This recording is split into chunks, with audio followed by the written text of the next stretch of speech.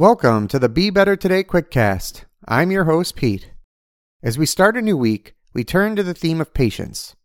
Patience is something our modern world sorely lacks. We will share inspiring quotes this week to help us put patience in perspective. We start with these words from motivational speaker Tony Gaskins, who says, "Trust the process. Your time is coming. Just do the work and the results will handle themselves." As a runner and running coach, the phrase "trust the process" is extremely important. In running, you often actually slow down most of your runs to get faster. It seems counterintuitive. Our urge is to resist and run faster.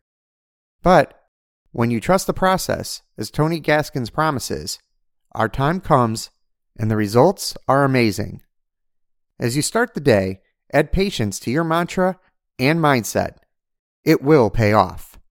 Now, let's get out there and be better today.